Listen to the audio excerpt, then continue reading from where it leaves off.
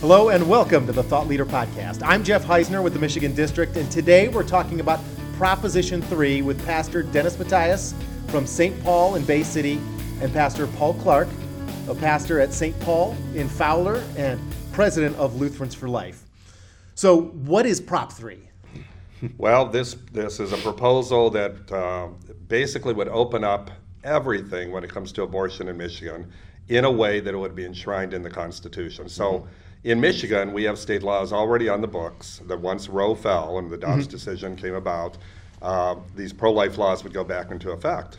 This would not only keep that from going back into effect, but it would strip away everything we have even managed to pass in the years up until now, such as parental consent, ban on partial birth abortions, and so on. This basically would allow abortions all the way up until birth and perhaps post-birth as well. There would be no parental consent. That would be stripped away. They would be open to tax funding, no conscientious objection, allowed for people pursuing that, and no medical oversight. Even abortion clinics would no longer be under any regulation whatsoever. So it's just a horrific proposal in every way. It is the, and I can say this absolute, it is the most radical proposal of any state in the United States. Yep. Yeah. And it is more than just abortion and abortion rights. It is, because it also will open the door for all sorts of, the whole parental consent thing would apply also to a child seeking gender change and surgeries and various things like that.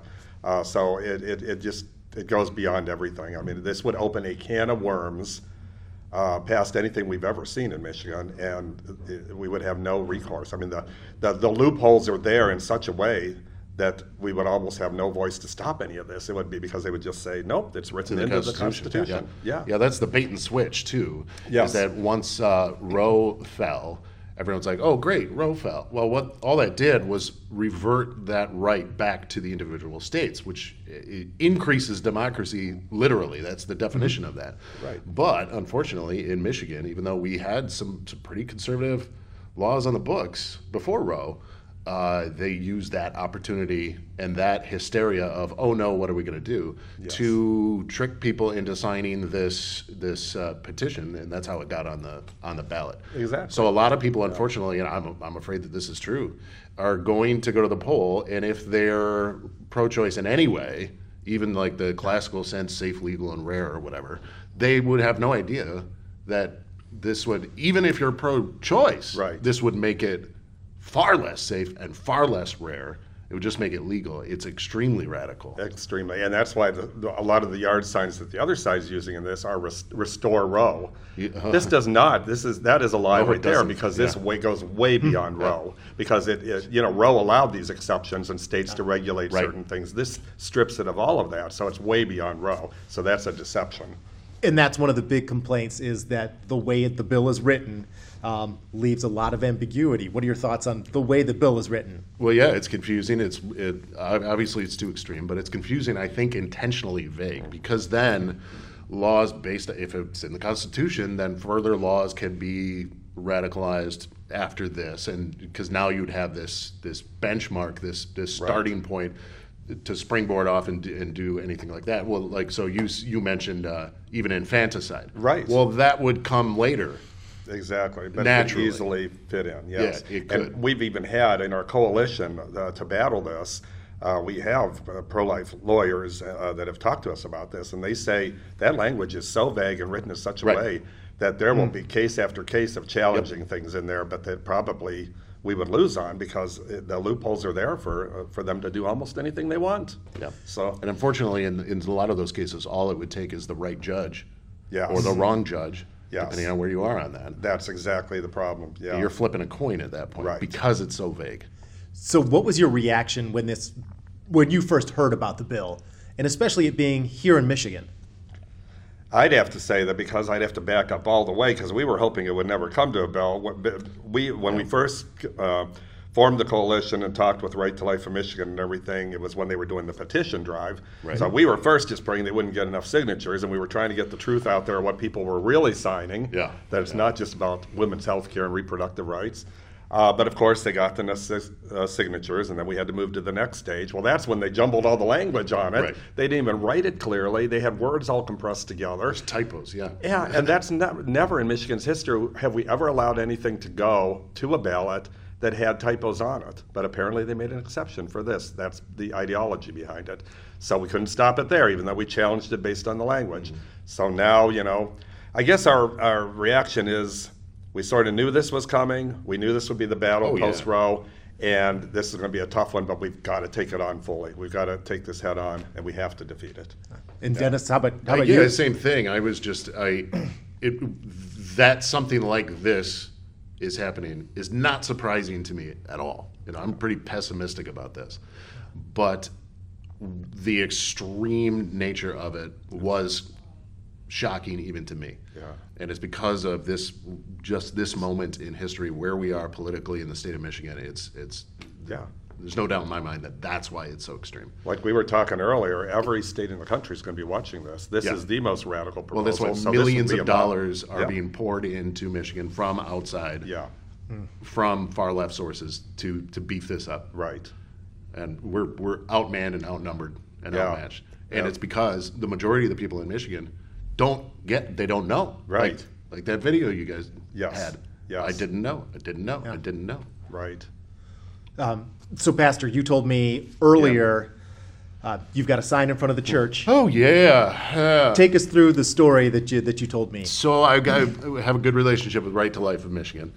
And they had this huge 4x8 sign, no Prop 3, you've seen them around.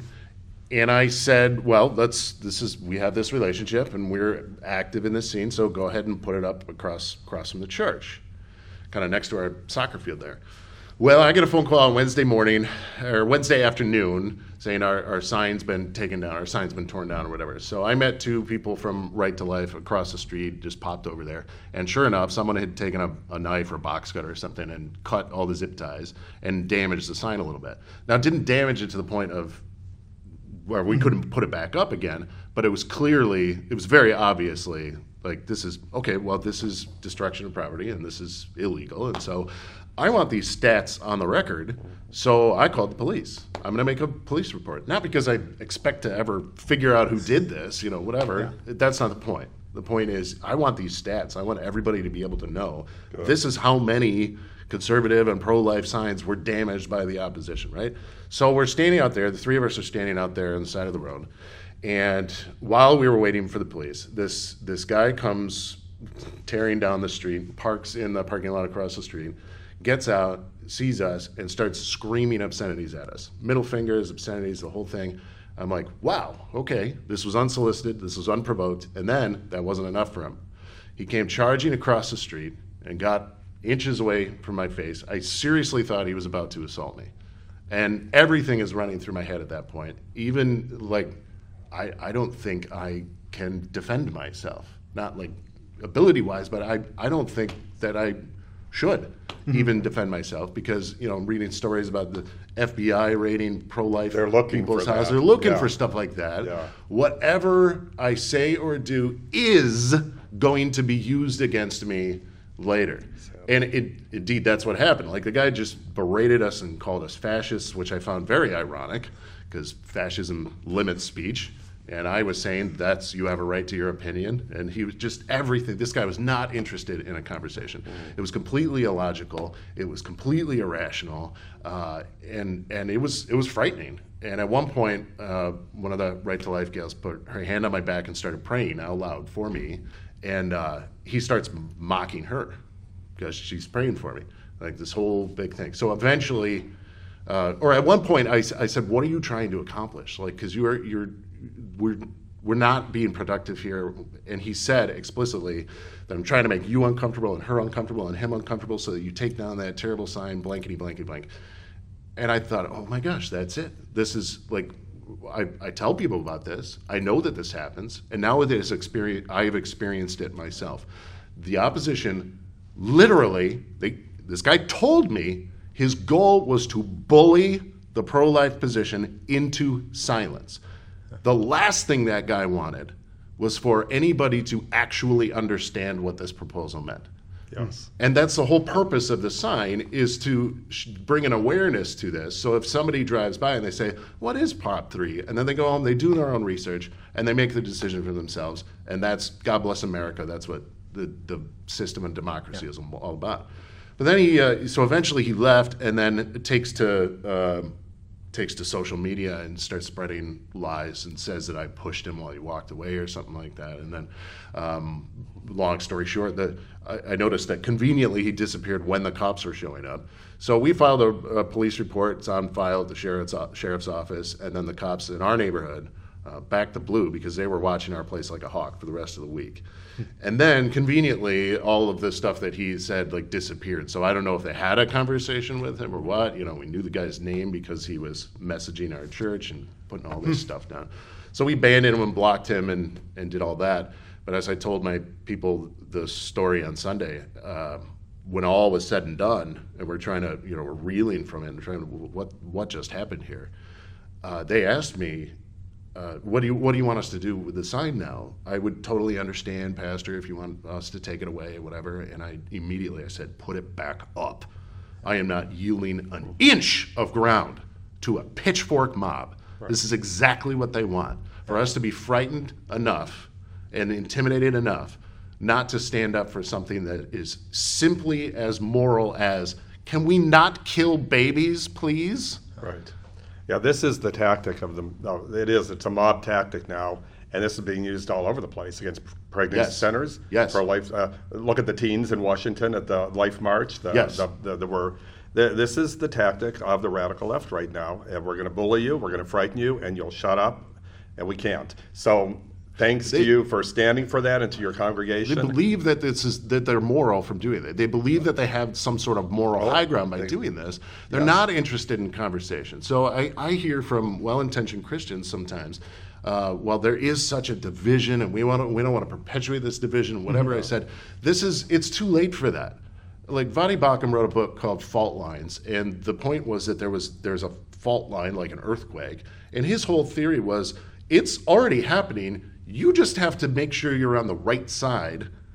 And what he meant was the biblical side, the moral side, the Christian side of it, while our entire society is being torn apart. Yes. So their tactic is not to find some sort of common ground. If you get out of your car and scream obscenities and get into somebody's face who you don't know and didn't say anything to you, but was literally just standing at the side of the road, we have no common ground. In church, it's a difficult topic for many pastors to talk about, many church workers to talk about. What advice would you like to give them? This has been something that we've dealt with for years, of course, on this issue. But now, more than ever, I'm seeing there's a galvanization on this, and you can't stand by. If you are a pastor, if you are called to be faithful to the biblical word and to Christ, and we're talking about this onslaught that is, this is an absolute onslaught, genocide of our unborn children. You cannot be quiet. That didn't work in Nazi Germany. Who's the ones we remember back there in Germany? It's people like Bonhoeffer, right? That stood up. There's probably a lot of pastors we'll never know their names or remember their names in history that just quietly submitted to the Nazis. So pastors have to do what pastors have to do, and that's speak the truth, and they cannot be afraid to speak that truth from the pulpit, from the church. This is not a political issue. This is a moral issue, a spiritual issue, and it's part of the church's work. The church needs to stand up for the unborn, and so I would just appeal to all pastors to not hide behind any smoke screens here. That time's gone. You need to stand, and stand now. We are at the edge of a precipice, and we need to stem the tide. Well said, Paul. I would add, too, even if it is also a political issue, and I think that's where a lot of people will have trouble. They'll say, yes, not solely a we got this, issue, right. separate these two things here. So I would encourage pastors to educate their people about our Lutheran doctrine of the two kingdoms. We have got both feet in the kingdom of grace, and we've got both feet in the kingdom of law, and how we interact with our neighbors and how we serve each other in society and live in peace and quiet is through that kingdom of the law. And we do have a responsibility as Christians to be good citizens, and that includes being informed on what these issues are. So where the ground gets blurry is when people think, well, it's a politics thing and it doesn't belong in the church. No. Right. Let's be clear about this. Churches should not and cannot, ought not to, endorse or trash any individual candidate or party. Yes. But when it comes to moral issues, you're never going to hear me talk about gas prices from the pulpit, right? Unless it's a joke or something like that. And probably not even then. But if it's a moral issue that goes to the fabric of the identity of the human spirit made in the image of God, goes right back how to the could you incarnation. not talk about it? Yeah, this is. I mean, if we understand the incarnation and the miracle of Christ coming into this world, what as a baby, as an infant. Yeah. I mean, the whole incarnational aspect. So you cannot in any way defend the murder of the unborn, and you're absolutely right. So we have to speak about when it. we had the dismemberment petition. Right. That unfortunately was unsuccessful. Right. I was very disappointed with a lot of churches around the greater area where I was that didn't want to do that. Could have gotten 500-600 signatures, but they didn't make it available to the people. Why? Because they didn't want to upset somebody. No. They didn't want to offend somebody. So family that's or the two other leave the encouragement. church. Yeah, I mean, those that know me know that I'm probably not the best one to say this, but if somebody gets upset, that's the breaks. Right. You preach the gospel, for crying out loud. You already sound crazy. You think that a guy died on the cross and rose again from the dead, and because of that, the world is going to be restored to glory when he comes again? Like, you already sound like the world thinks this is absolute lunacy. So if you stand up there and say, hey, you know what? I think we should value human life, which has been made in the image of God and redeemed in Jesus Christ, and somebody stands up in the back and goes, I'm really upset because you said that, I would say, I'm sorry that you're upset. That's Lord, true. to whom shall we go? Yeah. You have the words of eternal life. So and I'm not ultimately- going to apologize. I'm sorry that you feel that way.